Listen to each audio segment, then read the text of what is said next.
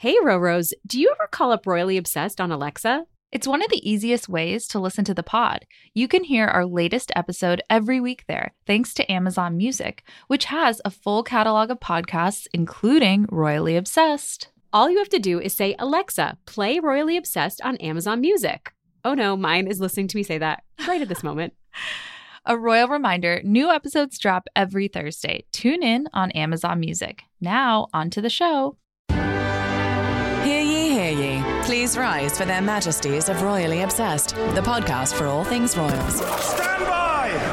3 cheers for Her Majesty, the Queen! Welcome back to Royally Obsessed. I'm Roberta. And I'm Rachel. And it's time for your weekly update on the royal news you need to know. Welcome back to the show. There's a lot of news. Yes. This week. Always. It's absolutely wild. A couple of royal reminders as always before we dive in. You can follow us on Instagram at Royally Obsessed Podcast and join the Facebook group Royally Obsessed. You can also subscribe to the podcast and leave us a royal rating. We have a really wonderful review to read later on the episode. And send us an email at info@gallerypodcasts.com. We'll write you back. Rachel, yes, we will write you back. That's right. A fun perk of emailing us. Rachel, how are you? I'm this good. week? I'm good. You know, I'm actually really snowed in. I know you're in Florida, but I feel like Massachusetts got pummeled. We have about a foot of snow with this kind of nor'easter of kinds, but I'm sure it's nice. I love seeing all of the Instagrams. There's so many pictures of the snow. It's actually so beautiful, but I'm sure you're just sick of it at this point. Well, no, I think it's a nice way to differentiate the days, to be honest. Like, I think it makes a big difference in a pandemic, especially. And I think kids got actual snow days this time, a lot of them, so that's good. Speaking of kids, yes. Finn's birthday. Yes, he's coming up this weekend, which is really exciting. We have a bit of an animal theme going on at home, just us, but I think we'll try to decorate a lot. But I'm excited. It goes by so fast, which is a little bit hard to believe that he's turning 3. Give him a hug for me. Happy birthday, Finn. I will. How was your weekend? How's your week going? It's good. My weekend was good. I actually did a Zoom cocktail making class with Dave, which was like our date night when we're kind of separated for a short amount of time. So yeah, we made 4 different rum coffee cocktails, which were delicious. It was an espresso, rum teeny, and then there were some others, but it was really great. I feel like we should mix something like that up on the pod. maybe I'll teach you one and we can make it next time. Oh my gosh, that sounds so good. Yeah, How was yours? Mine was good. I actually really did nothing except I have to admit that I'm back on Suits. Oh, you're watching again. Well, no, I made it through season 4 and then I took a pause because I think I was just I felt a little like my watching patterns were unhealthy because I was watching so much at a time. It's just such an addictive show. And I just randomly was like, I'm just going to watch it while I was working out or something this weekend at home. And I started binging again. I watched 5 episodes in a row on Sunday night. I'm talking like up until 1 a.m., like not healthy on a Monday night when you have work. And they're like an hour long or? Yes. Oh, they're now? A full hour. But it's that whole like Netflix. That's a lot. Or not Netflix, Amazon Prime just serves you the next one. And Megan is so like good. Megan's Netflix, character. yeah. I just love her. I don't even think that I'm watching The Duchess of Sussex anymore. I'm just so into Rachel Zane. So, you know. I need more recommendations. I feel like we're flying through all of our shows, but I'm still keeping up with Every Sunday Night, All Creatures Great and Small. I've fallen behind favorite on show that. I need to get back in the mix. But anyways, we have so much coming up on this episode. First, we just want to mention that Black History Month is all of February. It started this week. We, of course, don't need a reason to honor Black history, but this is yet another occasion to do so. So we wanted to call attention to that. We are also talking about Kate's continued focus on mental health of parents during the pandemic, which is completely, a tall order in a lot of ways to prioritize your mental health when you have so many moving parts. She focuses on that a lot this week. And William's tweet about racism and the Premier Football League. We have some thoughts on that. That and so much more coming up. Really, that's like barely scraping the surface of this episode. I feel like we like keep track of all that's happened since our last episode, and the list this time has been so long. We had to edit a lot out, actually. Yeah, we're going to try and get through it all. All right, well, we always leave time for our royal refreshment. And now it's time for the weekly royal cocktail. And we are sipping a Bridgerton-themed cocktail. Well, I am. It's called the Lady Whistledown, and it's 21 seeds, tequila, Valencia orange flavored. Then you're supposed to do an ounce of Saint Germain elderflower liqueur. I did elderflower tonic water and a teaspoon of lime juice and blueberries. I'm holding it up to the... I feel like I did a pretty good job. I stuck some raspberries in there, and there's like weird ice cubes floating. It's all in the fruit family. I like it. Mm-hmm. I feel like this tequila, I actually sampled it over the weekend, and I'm not drinking it right now because I'm nursing some water, but it is so delicious. I love the Valencia orange infusion. It really, I'm not a huge tequila person, but it actually is very light and delicate and all natural too. Yeah. It's all natural flavors, I think, which is kind of like a rarity, I guess, in alcohol because there's a lot of artificial flavors. So really delicious. We wanted to do this Lady Whistledown cocktail though, because big announcement over the weekend. Bridgerton is the biggest Netflix show to date now. It surpassed The Crown. So wild. Absolutely crazy. 82 million households out of the 200 million Netflix subscribers have watched the show, which is around 40%. But I'm rounding up here, but basically 1 in 2 people with Netflix have watched. Oh my gosh. Everyone has watched. Even I feel like the royal family. We'll get into that soon. Yeah, exactly. And filming of season 2 of Bridgerton is reportedly about to begin next month in March, and they will release it hopefully in early 2022. So we don't have to wait that long. Wow. I cannot wait. It's like already, I need it now. I need it now. I'm following all of them on Instagram, Nicola Coughlan, everything she posts. Can I just say I'm rewatching it, the first season with Matt, and he has right out of the gate made some predictions about who Lady Whistledown is. And I'm just like, I feel like, I don't know. His guesses are pretty good. Is he right? Yes, and it's annoying me. I'm like, that was such a twist. And no spoilers here, but it was such a twist. I didn't see it. I know. It bugs me that he's like, wait, is that it? What? I'm so excited to see how that plays out in season 2. Yes, me too. Can't wait. Very excited. All right. Well, we have a lovely reader email from Emily this week. She said, "Hi, Roberta and Rachel. Actually, I've known I'm royally obsessed for quite some time, but I've stayed away from podcasts for some reason until now. I finally dove in and am binging Royally Obsessed, joyfully reliving episodes past and waiting for each new one. I'm taking Brian Kozlowski's tip from the Queen's Health Habits to indulge in something I love and look forward to once a day. And it's this podcast. I walk my dog or go for a run with it and allow myself to smile, enjoy the sparkling conversation, and truly savor the loveliness of it all. I welcomed my second child in July, so having this Royally Obsessed time to myself is really special and definitely a recharge moment. Anyway, I knew this was the right podcast for me when at some point you mentioned Margarita Armstrong-Jones, Princess Margaret's granddaughter, and I said to myself, oh, right, that really smiley blonde bridesmaid from William and Kate's wedding. I am an editor as well. I work for a magazine down here in Texas. I know you must get inundated with messages, but just in case you read this, I wanted to share how wonderful your podcast is. Thank you so much.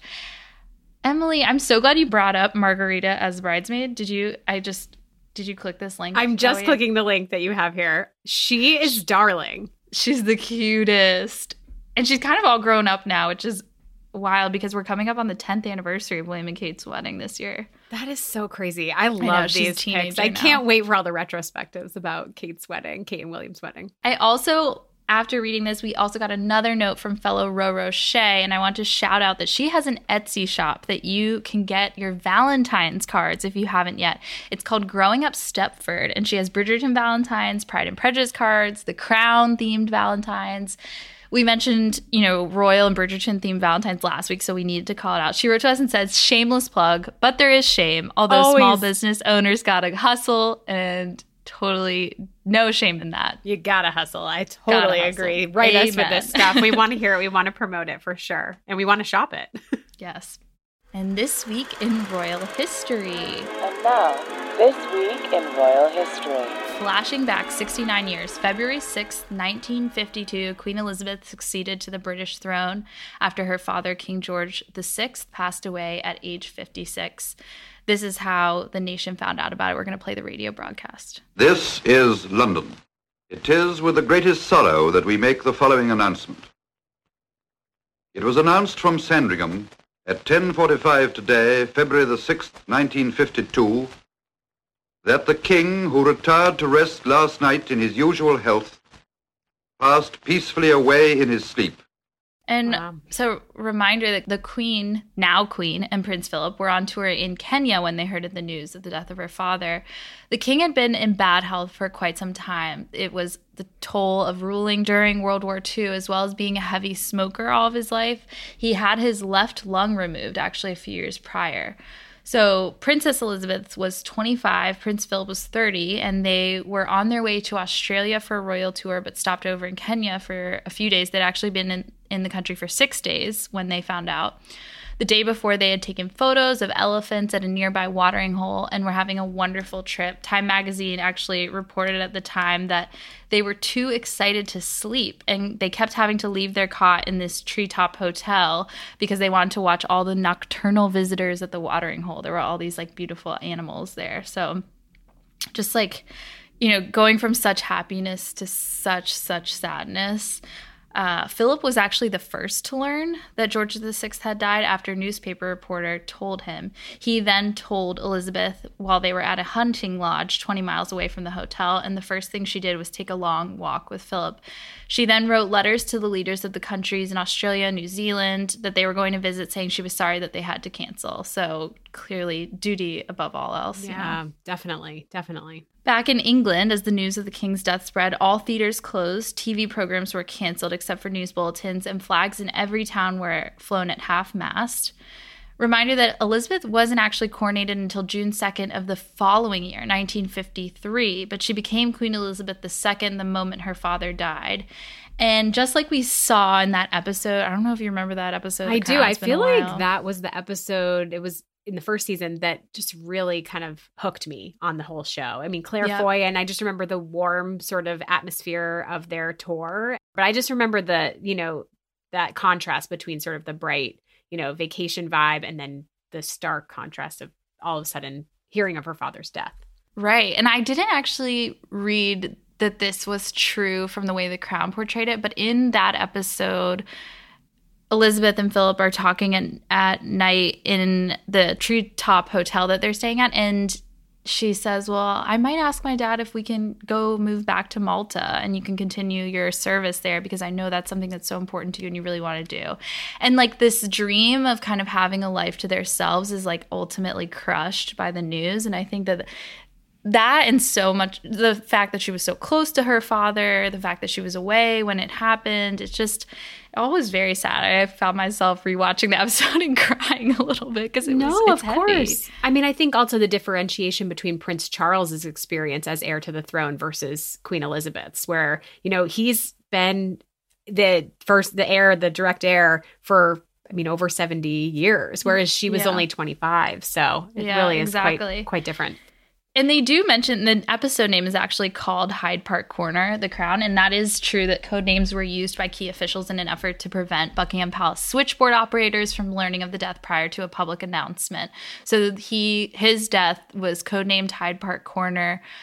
Elizabeth's death is London Bridge. Mm-hmm. I believe that when they say London Bridge is down, that's the code word for Elizabeth has passed. So also what's true from the show, I wanted to kind of fact check some stuff, was that the Queen's private secretary, Martin, asked her what her regal name should be. He said, you know, your father was named Albert, but he chose George, and his brother was David, but he chose Edward. What will your regal name be? And she really did in real life say, let's not overcomplicate things. Elizabeth, of course. What's wrong with Elizabeth? I love that. You know, I feel like so matter of fact and so sure of herself. At 25, next year will mark 70 years since the passing of her father. Just absolutely wild. I mean, she was just so young when she took all of this on. Yeah, it's a lot. Wow. Yeah. Gosh, can't believe what a good royal history moment to recall. Flashback. Yeah. Well, this week, okay, we're kicking it off with Cambridge news this time. We have a lot. First, we have Kate's first ever selfie video, which was such a surprise and fun thing to see in my newsfeed scrolling through. It popped up over the weekend. She recorded it in support of her patronage Place 2B's annual Children's Mental Health Week. I guess this year's theme is Express Yourself, and the idea behind it is to find a creative way that parents and kids can show how they feel. So I feel like Kate really took that to heart, and her selfie video was a great sort of, you know, it was just a very different approach than her typical setup and Zoom calls and that kind of a thing. And she appears to have also recorded it on the grounds of Amner Hall, where she is staying during this lockdown. So we're going to play a quick clip from that This year's Children's Mental Health Week is all about expressing yourself. That's finding creative ways in which to share your thoughts, ideas, and feelings. So whether that's through photography, through art, through drama, through music or poetry, it's finding those things that make you feel good about yourself.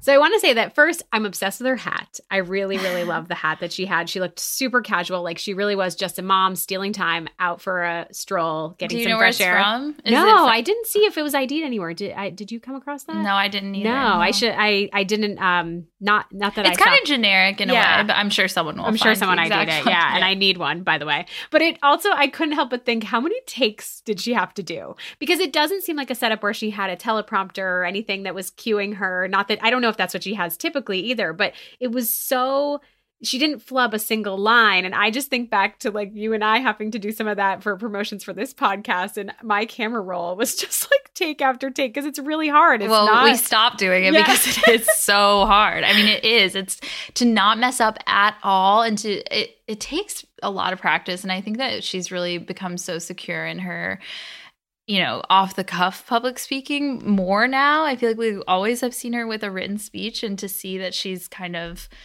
comfortable in her own skin and her own words and filming this kind of, what stopped me in my tracks when I was scrolling through my Instagram newsfeed is that her hair is not perfect, and you can actually see like a lot of split ends, but I was like, that is good. Like, I just feel like it's so relatable. It's, she's talked about cutting her own kid's hair in lockdown, cutting her hair. And I was like, yes, the queen of split ends, because it just made me feel like this is what we really want to see. She's just another working mom too. Yeah. She's got to get the job done. She needs to record this video. And I did like that the messaging behind is her continued spotlight on the mental health component for parents in particular during the pandemic. And that was one of her 5 big questions on the under 5s that she spotlighted, which was the fact that loneliness is significantly on the rise during this time. So it's, the message of her video is really to be the best version of ourselves for the children in our care, which is a huge, huge challenge. But I did really like that Kate, I know she has access to way more, potential childcare and resources than a lot of us, but she's leading by example. She's taking a quick walk, doing that. I sometimes feel like it's a real struggle to remind myself to do that. So at the very minimum, it's just a good, she's doing it. She's setting the example. I really loved this. I want more selfie videos. Yes, same. We also earlier in the week saw Kate participate in another Zoom on the similar topic, but this time for Mind Charity in an effort to spotlight, again, parents under pressure. And, we think about it in the context, it's the UK's 3rd lockdown. Parents are so stressed. So this virtual convo was also really enlightening about the Duchess of Cambridge. We had a lot of honesty from Kate, where we had the moderator asking a series of questions for Kate and the other parents participating, and they had to hold up cue cards of their answers. So I'm going to read a couple of those. One of those was rate your math ability after several months of homeschooling. And everyone was actually pretty impressed with their efforts. Like, people were like, I'm an 8, I'm a 4, and I'm now an 8. They improved. And Kate was like, I'm -5. Wow. Not even 0, -5. And I loved the moderator goes, well, we have special paper packs for people like you. It was like so hilarious. It was, if you watch the full version on YouTube. Another one was one word that describes parenting during the pandemic, and Kate, her answer was exhausting. And I want to play a clip from that moment. What do we feel about this exhausting? What is it that's exhausting? As parents, you've got the sort of the day-to-day elements of being a parent. But I suppose during lockdown, we've had to take on additional roles that perhaps others around us in our communities or in our lives would have perhaps supported us and helped us with. So, I've become a hairdresser this lockdown, much to my children's horror, seeing mum cutting hair. We've had to become, teacher, and I think I personally, feel pulled in so many different directions. For what it's worth, I think the kid's hair has looked really good. So I feel like Kate is doing a really great job with the hair cutting, if that's all on her. I love it. Yeah. Another question, who has been the greatest support during the pandemic? And Kate wrote in a beautiful script, William. And I this was the Bridgerton mention. The moderator adds, great. We just don't want to hear Bridgerton as your only support the greatest support during the pandemic. But and they actually tweeted about that too. Kensington Palace tweeted about it, which I thought was really funny. So are they watching, Roberta? They must be. I think so. They must be. So. It's too good. They got to be in the moment for this. Well, and they have to, like, if Fergie mentioned she's watching it, then they have to obviously watch it so that they know. They can talk it's not about about it them. It must be just kind of fun. And I mean, they have to love Daphne and Simon and all of them. I think they are. I mean, William mentioned Tiger King way back in early quarantine. They're watching that. They're... Oh my I gosh. hope they didn't watch Tiger King. So it's funny. awful. That'll always be pegged to the beginning of the pandemic for us. I actually liked that her script wasn't that perfect. Yeah, though. same. I mean, but it was so like swoopy and just like, I don't know. Yeah. It still felt very elegant to me. And I always think about Megan and her calligraphy and how like kind of unattainable that feels, because she definitely took lessons and practiced a lot. And it's something I obviously would love to do in my free time, quote unquote. Yeah. But something that I like about Kate is that it's not that great. It's like cursive and all, but it is definitely, I don't know. I feel like you can tell. I mean, there's like handwriting experts that can tell a lot about someone from their writing. And yeah, we should. I would love to see what they say about that. Yeah, totally. No, it was. I also just I love that they're trying all these different formats. And there was another parent that mentioned, you know, keeping the spotlight on mental health of parents. Just the comment about the pressure of the pandemic for parents is that there's just no release. Like your workday ends, you go right to the childcare, and then you're working again. And just the idea that we need to talk about that more openly. So it was a great sort of. She gives the little nuggets of personal information, but then we're also really keeping the attention on the message. So yeah. Okay, the last thing that we need to talk about is William's tweet about racist abuse within the Premier Football League. Lots of controversy here. The context of this is important. It's some of the most prominent soccer players in the UK have been receiving a lot of online abuse recently. And supposedly this happened at the end of January. Greater Manchester Police are investigating the abuse, which has targeted several players in the league. Footballers there continue to take a knee before every game, and I guess they're taking their cue from their inspiration for doing that came from the U.S. And in honor of the Black Lives Matter movement and to show that racism won't be tolerated. The comment from William, which was posted to Instagram and Twitter, says, racist abuse, whether on the pitch, in the stands, or on social media, is despicable and it must stop now. We all have a responsibility to create an environment where such abuse is not tolerated, and those who choose to spread hate and division are held accountable for their actions. That responsibility extends to the platforms where so much of this activity now takes place. I commend all those players, supporters, clubs, and organizations who continue to call out and condemn this abuse in the strongest terms. And it's signed with his initial W, so we know it was from him. So I do want to mention William is president of the Football Association in the UK. So this is about duty for him, but it stopped me in my tracks when I saw it. I'm curious kind of your reaction.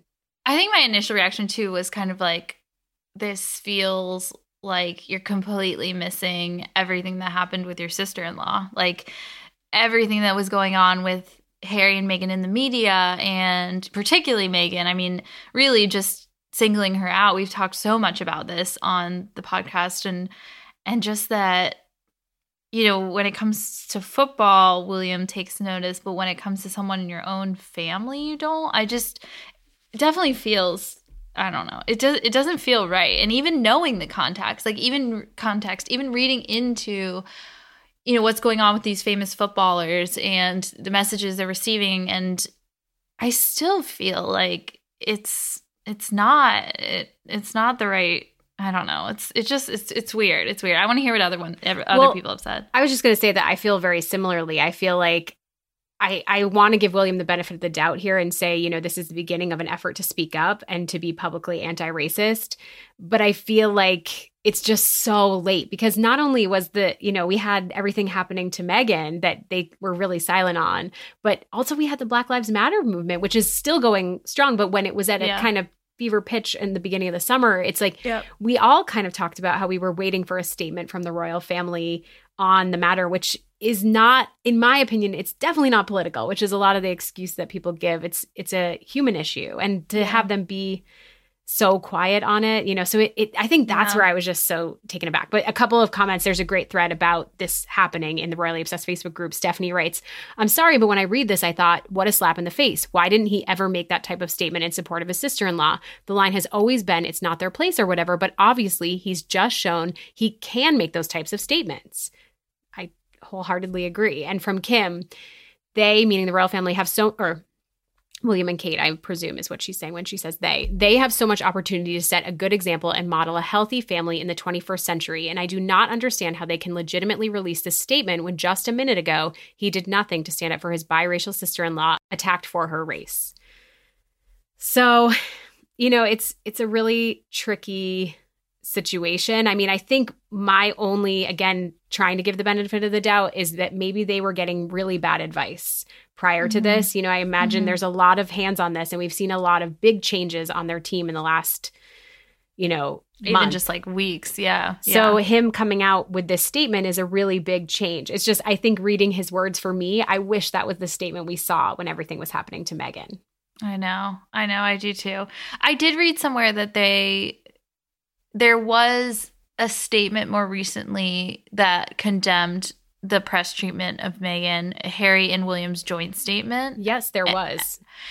But I still feel like, I don't know, like it was too little too late in that regard too, and I think that's a great point that you brought up about Black Lives Matter and everything that's gone on. It's now 7 months past that. I mean, when the height of that in the summer, and then, years past what Meghan and Harry were going through. So it just feels like completely the wrong time, like completely missed the mark. Yeah. So, and it's there's a lot of backlash. So interesting, but we'll leave it there. Well, moving on to the other side of the pond, the Sussexes, Harry and Meghan are still at odds with the press. On the one hand, Harry's legal win versus the Mail on Sunday is a big deal. Harry was awarded substantial damages from the paper for an article they published that claimed he's turned his back on the military community. He was pissed about this. Like, you remember that. Like, he was mad because it said he didn't write a letter back to someone who had written him a letter. They said they were considering, removing him from posts. It was really bad and very one-sided, the reporting on that article. This is definitely Harry's Achilles heel. Anything to do with his military involvement. For sure. I think military and Archie. I feel like he will absolutely go after anyone who tries to mess with those two factors in his life. So in January, the Mail on Sunday did run an apology and a correction to the story. I believe they've now taken the story down completely, but they claim that they had made a donation to the Invictus Games. Harry's lawyers at this hearing on Monday said they did no such thing. The Duke is personally donating the significant damages recovered from this legal resolution to the Invictus Games Foundation. So shady to say that you donated and then don't. Like, just so not okay. The follow-up to that is awful. And so Harry, a lot of people are going back and forth saying significant damages are not what. So there's this confusion online because it says in an article from, I believe, the Times that Harry's team asked for £35,000, which would be the cost of creating the statement that his lawyers read, which is clearly exorbitant. And he actually was awarded from the judge £2,500 for this statement. So those are legal costs. That's different from damages. That's not the significant damages. People are saying, why is Harry saying that this is significant damages? It's only, substantial damages. It's only £2,500. Well, that's completely different. We don't know how much the damages are from the paper. I'm assuming it's a lot. I don't think that they would say $2,500 is substantial. But he is donating it himself to the Invictus Games, which, by the way, have been postponed till spring 2022. I know, kind of a big blow for him. But I do think that it's the right choice because they wouldn't have had an audience there, which I think is such a big part of the games. It is, yeah. The morale that brings. Exactly, cheering on the wounded and injured servicemen and women. So I think that, it's a hard decision probably, but the right one. It'll take place in The Hague, as we've mentioned before. And for the record, the statement that Harry's lawyers read in court was actually a second draft that they had to really tone down. The first was much, much harsher wording. The judge actually called it unduly tendentious. Wow. Yeah, so we know that he was so mad. Didn't it start off with the statement started off with "my lord"? Like, yeah, he was my lord. I read that and I thought that was great. Yeah. Like, let me just take a beat for this because I'm pissed, as you said. Yeah. Big picture, though, I do think it's interesting.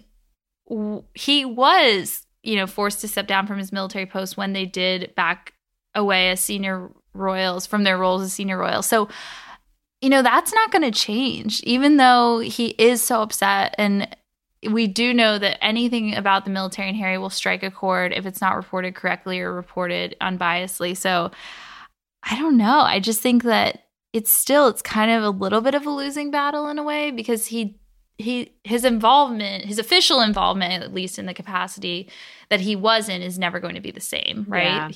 Yeah. He doesn't have those posts anymore. So I don't know that, unless they change that. Yeah. Exactly. So who knows? Maybe there's so much talk that 1-year review is never going to happen, but if that's something that they wanted to really work out, maybe it could.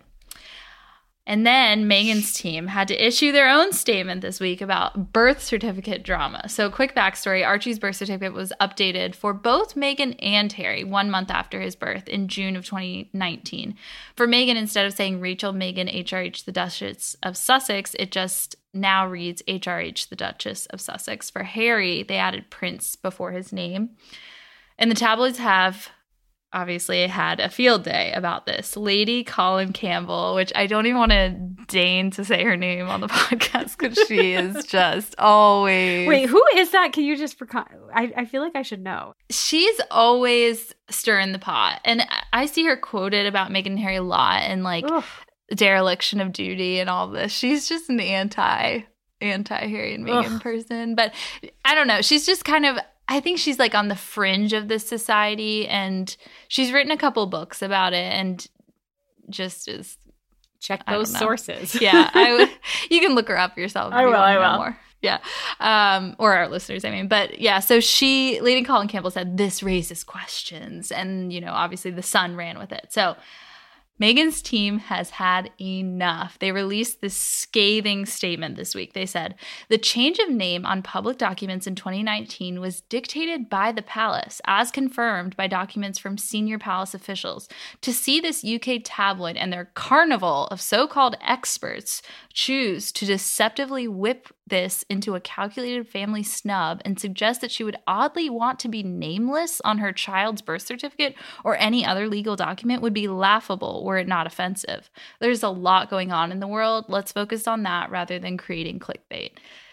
Ugh. Wow. I love that thought of Meghan and signing off on that statement. Yes. And Harry signing off on the other one that the judge was like, we can't even read this in court. It's too harsh. It's too much. Yeah. They both really ran with the freedom that they have now of being able to explain and, issue statements that kind of rebuke the press. And I think that they've I don't know, enjoyed it maybe a little bit, or just kind of have embraced it because they are able to speak up for themselves now. And I think more power to them. That. Yeah. So a little bit of, why I still am a little confused why this has happened. Some say it's because Diana preferred her title only to. On William's birth certificate and Harry's, it just says HRH Princess of Wales. Kate's full name is on all 3 of her children's birth certificates, so different from Diana. According to the Telegraph, Meghan's passport actually says only the title. So it could be that they just wanted the same across all of her documents.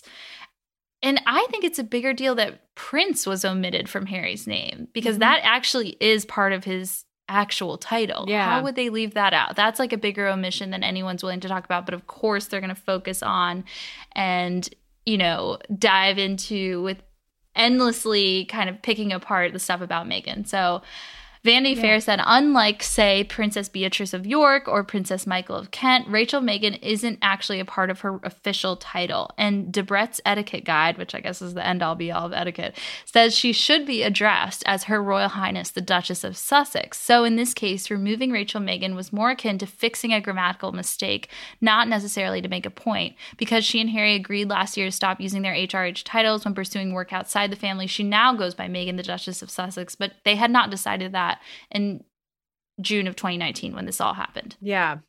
It is really bizarre, though, the reasoning behind it. I agree with you that I'm just totally... I actually read that there is a small possibility that the palace is going to be releasing a statement as well. I saw that, I think, on Lainey Gossip. So I'm curious what will continue to unfold with this story. Well, and Buckingham Palace sources have said that they actually don't think that palace officials were the one who dictated this. And dictate is a strong word. We have to point out that that's been... kind of, thrown around in headlines as the focal point of this is that Meghan is clearly still upset with the way that she was treated in royal circles and by, senior household members and things like that. But so Buckingham Palace sources have said that it wasn't their call. But I think that Meghan's statement is actually referring to Kensington Palace and that it was just kind of an oversight of when they drafted it up. They just said the palace. And so leaving it maybe purposefully vague wasn't the right option in hindsight, because now people are saying, well, Buckingham Palace says they didn't order that, Yeah. But I do think she meant Kensington Palace, because Kensington Palace senior officials have confirmed that that's what indeed did happen. It wasn't Meghan and Harry that decided that. So I just feel like the twisting of what goes on is just, it's wild to watch how it gets morphed into a different story. Okay, so ending on a really fun note, the royal documentary, Royal Family, the banned documentary from 1969, delightfully leaked last week. And we have to take a moment, Roberta and I, to give credit where credit is due. Rachel in New Zealand, the most devoted Roro of all time, pinged us, DM'd us, and the time difference works against us. But we heard from her, it's live. Go watch now. Stop what you're doing. Do it right now. And I had the funniest experience where I saw the message when I woke up at 7:30 in the morning, and I was tending to Finn and getting ready and trying to get out the door to start my work day. Yeah. And I was like, I'll watch it while I'm brushing my teeth. I had it on the background, and I got in the car where I commute to, where we have our childcare at my parents, and it had already been taken down. I was planning to use that drive to continue watching. Quick. Yeah. And I told my husband, and he was just like, I can't believe you didn't prioritize that. And it made me laugh so hard. I was a little bit annoyed because I was like, I didn't know I had the option to prioritize that. But I did the same to support me. I did the same. I completely thought it'll be there in a couple hours when I've finally checked all my emails in the morning, and then nope, it was gone. But Rachel pinged us again, and it was back up, so we got to watch it. So thank you to her, because honestly, when it came up, I literally called it. I was like, hello, Matt. I was like, I'm watching it now. You've got childcare. And so I spent the time, the almost 2 hours to watch it, and it was amazing. So it just, as if it's been banned for almost over 50 years, and it offers a rare, for those unfamiliar, it offers a rare look at the personal lives of the Queen, Philip, Charles, and Andrew, and Edward. And the Queen regretted it as soon as it was released.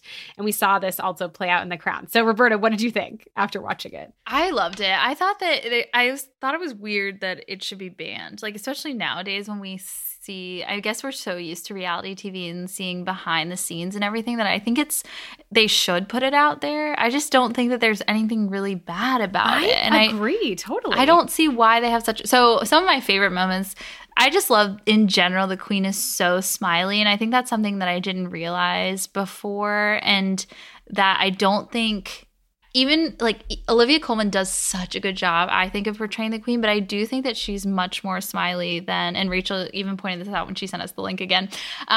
She's so funny, and she makes light of a lot, and she makes you comfortable. I think she makes a lot of people, because she meets so many people, and she just, I don't know, she has a really good humor. Rapport, just a good sense of humor and a good personality. Yeah, she's very comfortable in her own skin in that video. She's not stuffy in the way that I think a lot of, I feel like the way she was portrayed. I agree. Which is why I think you would want this to be released. But anyways, I also really love Philip when he's painting a winter landscape at Sandringham. I thought that was really kind of funny. He's really good.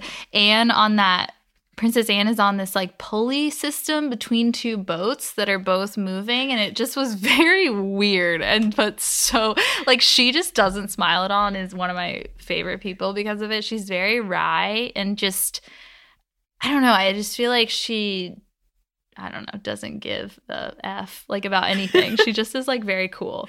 Also when the Queen's buying ice cream for Edward, that was really cute and sweet. I don't know, the moments where you see the Queen with her children, I think that's so rare for them, because they're always on the move and always traveling, and I thought that was really kind of sweet and sentimental, and you could tell how much it meant to the Queen. Maybe making this documentary was a really wonderful way for her to spend time with her kids that she doesn't get to. Well, that's what I was going to say, is I feel like she comes across as so warm with her kids. Even the barbecue scene, she just seems to have just kind of a gentle rapport with Charles. And Charles also, to me, seemed really good with kids, even his younger siblings. He seemed very patient, and it seems like maybe that's just his MO, but he does, and we've known that about him, that he was always intent on being a good dad. So I think that was kind of fun to see. Yeah, that cello scene where the string breaks. Oh my God, and it hits Edward in the face. It's really funny. I know. I feel like for me, my favorite moments were also just getting a glimpse of like the royal train and the Britannia. And I loved the snippet that the helicopter delivers papers to them daily. Like that's a luxury to get that dropped on the boat. That was crazy. Okay, but just one quick theory. I just want to throw this out there. So I think overall, we both feel like this was incredibly good PR, right? Like in terms of like, this makes them look good. Like my big question that I come back to is how and why did this leak? Do you know what I mean? Like it seems kind of the timing. It's like the royal, I don't know. I mean, like how do you think they leaked it? Well, I'm saying how does it suddenly appear on YouTube? I know it was taken down. There was an immediate copyright filed and it was taken off YouTube and then it resurfaced and all that stuff. But like, we all watched it. It's in a library in London, like a copy of it. Yeah, you can actually check it out and watch it. And I think probably people just make copies the coverage of it is far reaching. And it really, to me, I think 50 years later, I love the personal glimpse. It makes the family look good. And it kind of is like the, perfect antidote to the crown. So I don't know. But do you think people will see it and feel like a lot of it is staged? Because I got that feeling when they were decorating the Christmas tree. Like, I don't think they decorate the Christmas tree at Windsor every year. You know what I mean? Or like that they were watching TV all at the same time. Like the crown like skewered them for that because they really made fun of that scene where they're all gathered around the TV and they're like, what's going on? Like they don't even understand like what is happening on TV. So like I do think that it's pretty easy to tear it apart a little bit. And maybe that's why. I do think the Queen also just didn't want to be super relatable. Like, you know what I mean? Like they are the monarchy. Like they shouldn't be like I don't know. It's all there's so many nuances to it because it's also the case that it makes at the end of the film for the monarchy. It says like the reason for the monarchy is not that it's not that anyone can come into power. It's that no one can come into power while they're there. No one can take over the courts because the Queen is head of the court. No one can just take over the government because the Queen is like head of so I think that the case they make isn't that strong of a case. And so that's maybe, I don't know. And it's also weird to think that Charles is waiting in this film to ascend to the throne and he's still waiting now. That is also really, especially that way it opens with him. Years. I know. Yeah. I don't know. Making the case for him too. Like a lot of the documentary is saying like, what will Charles's role, what will he be like as king? Like as they really set the it streets. up. Right. They really set it up for him to be like king in the next 20 years. And then the water skiing moment. I just loved that. Yeah. No, the bicycle. I agree. I'm just saying like, I guess my reaction was like, I expected it to be much more like this was banned for a reason. And I really felt like instead it just kind of pulled the curtain back and gave me this glimpse. I didn't feel like it was super staged, but I feel like, I don't know. I actually don't think it makes Prince Philip look very good because of some of the remarks that he makes too, or like when he's laughing at the portrait of Richard Nixon, which like that whole scene is just problematic to begin with, but like I don't know. But on the flip side of that, I did feel like the way that they navigate those rooms of so many people there to see him, and Philip, he's not really having small talk with each person. He has like, I'm sure people are cueing him on who each person is as he makes his way around the room, but he calls up all these details. It's just, I guess it's highs and lows, and what a perfect way to segue into our highs and lows. Did you like that? I loved it. Before we adjourn the Royal Pod, here are highs and lows. It's time for the Royal Highs and Lows. Milo. This is so sad. I can't believe this came today. Captain Tom Moore has died of COVID. He was 100 and in the hospital after contracting pneumonia and eventually COVID. He has been such an inspiration for the past more than a few months. He raised millions I think over 30 million pounds to support health workers by walking 100 laps in his garden early on in the pandemic. He's a World War II veteran who was knighted last July by the Queen. Such a sad loss. The Queen even offered her condolences on Instagram via the royal family account. And she said that she was writing to him privately. And while Moore never offered up a recipe for his own longevity, he declared that he lived believing that tomorrow is going to be better than today, even if today was a good day. Yeah, this is a real blow. I feel like he was such an inspiration for all of us during the pandemic. Very sad news. I know. My low is that more details are set to come out about Prince Andrew's, obviously, more details are going to come out about Prince Andrew's involvement with Jeffrey Epstein. So the latest is that the flight logs from 2 of Epstein's pilots from his private plane, which was nicknamed the Lolita Express, I hate this. Are said to be key evidence that could actually link Andrew to Jeffrey Epstein more than originally thought, specifically to the same locations of his accuser, Virginia Roberts Giuffre. But it does sound like the initials AP, which were the code name that the pilots used to mention Andrew, were used for a couple of other people as well. But the pilots are cooperating with the FBI, so more details are definitely coming. And I just feel like everything about this case is such a low. It really is. It's shocking to me that he's still kind of... I don't know. There's too much to get into, but I just feel like he's still like in the inner circle of the royal family, and it's gonna come out eventually. Yeah, they're gonna know. Like, we're all gonna find out. So, ugh. I know. A high of the week, though, the Spencer movie with Kristen Stewart. So we recorded before those pics surfaced, or that picture of Kristen Stewart as Diana was released, but I wanted to bring it up again. And there's also one more newer picture showing Kristen in a white turtleneck and black pants. It's more of a paparazzi photo. I didn't see this one. Click oh my that gosh. link, Rachel. How did I miss this?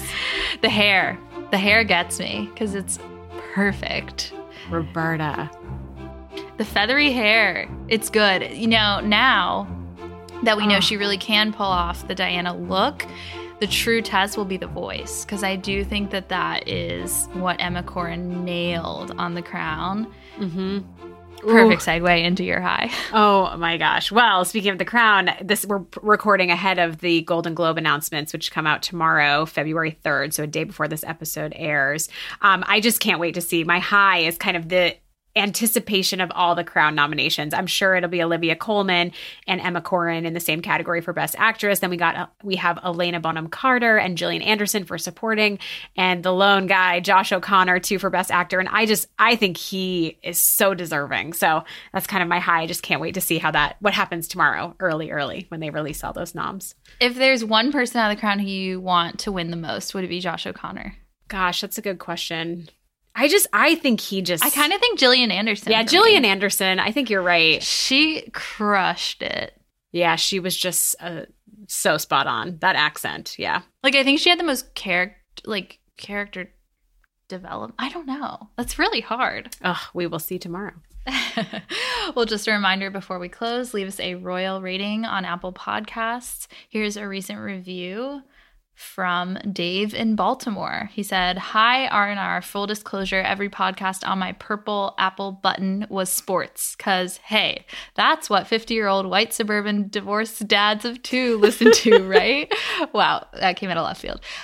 He said, "Of course, until I found you guys. I stumbled upon Royally Obsessed after watching The Crown, and then, of course, looking up all those season 4 histrionics to see did that really happen. Anyway, your show is fantastic." And Raw-row. Genuine article. Great.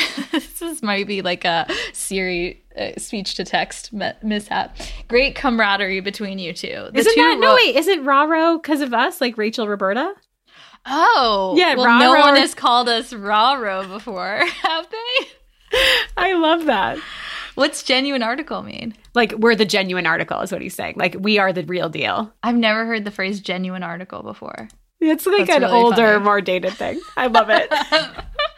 Okay, he said, great camaraderie between you two. There were 2 royal things that made me go, he has that emoji that's like shocked face. He said, we're learning that Gillian Anderson played Thatcher. Wow. Scully, pay the makeup artist double.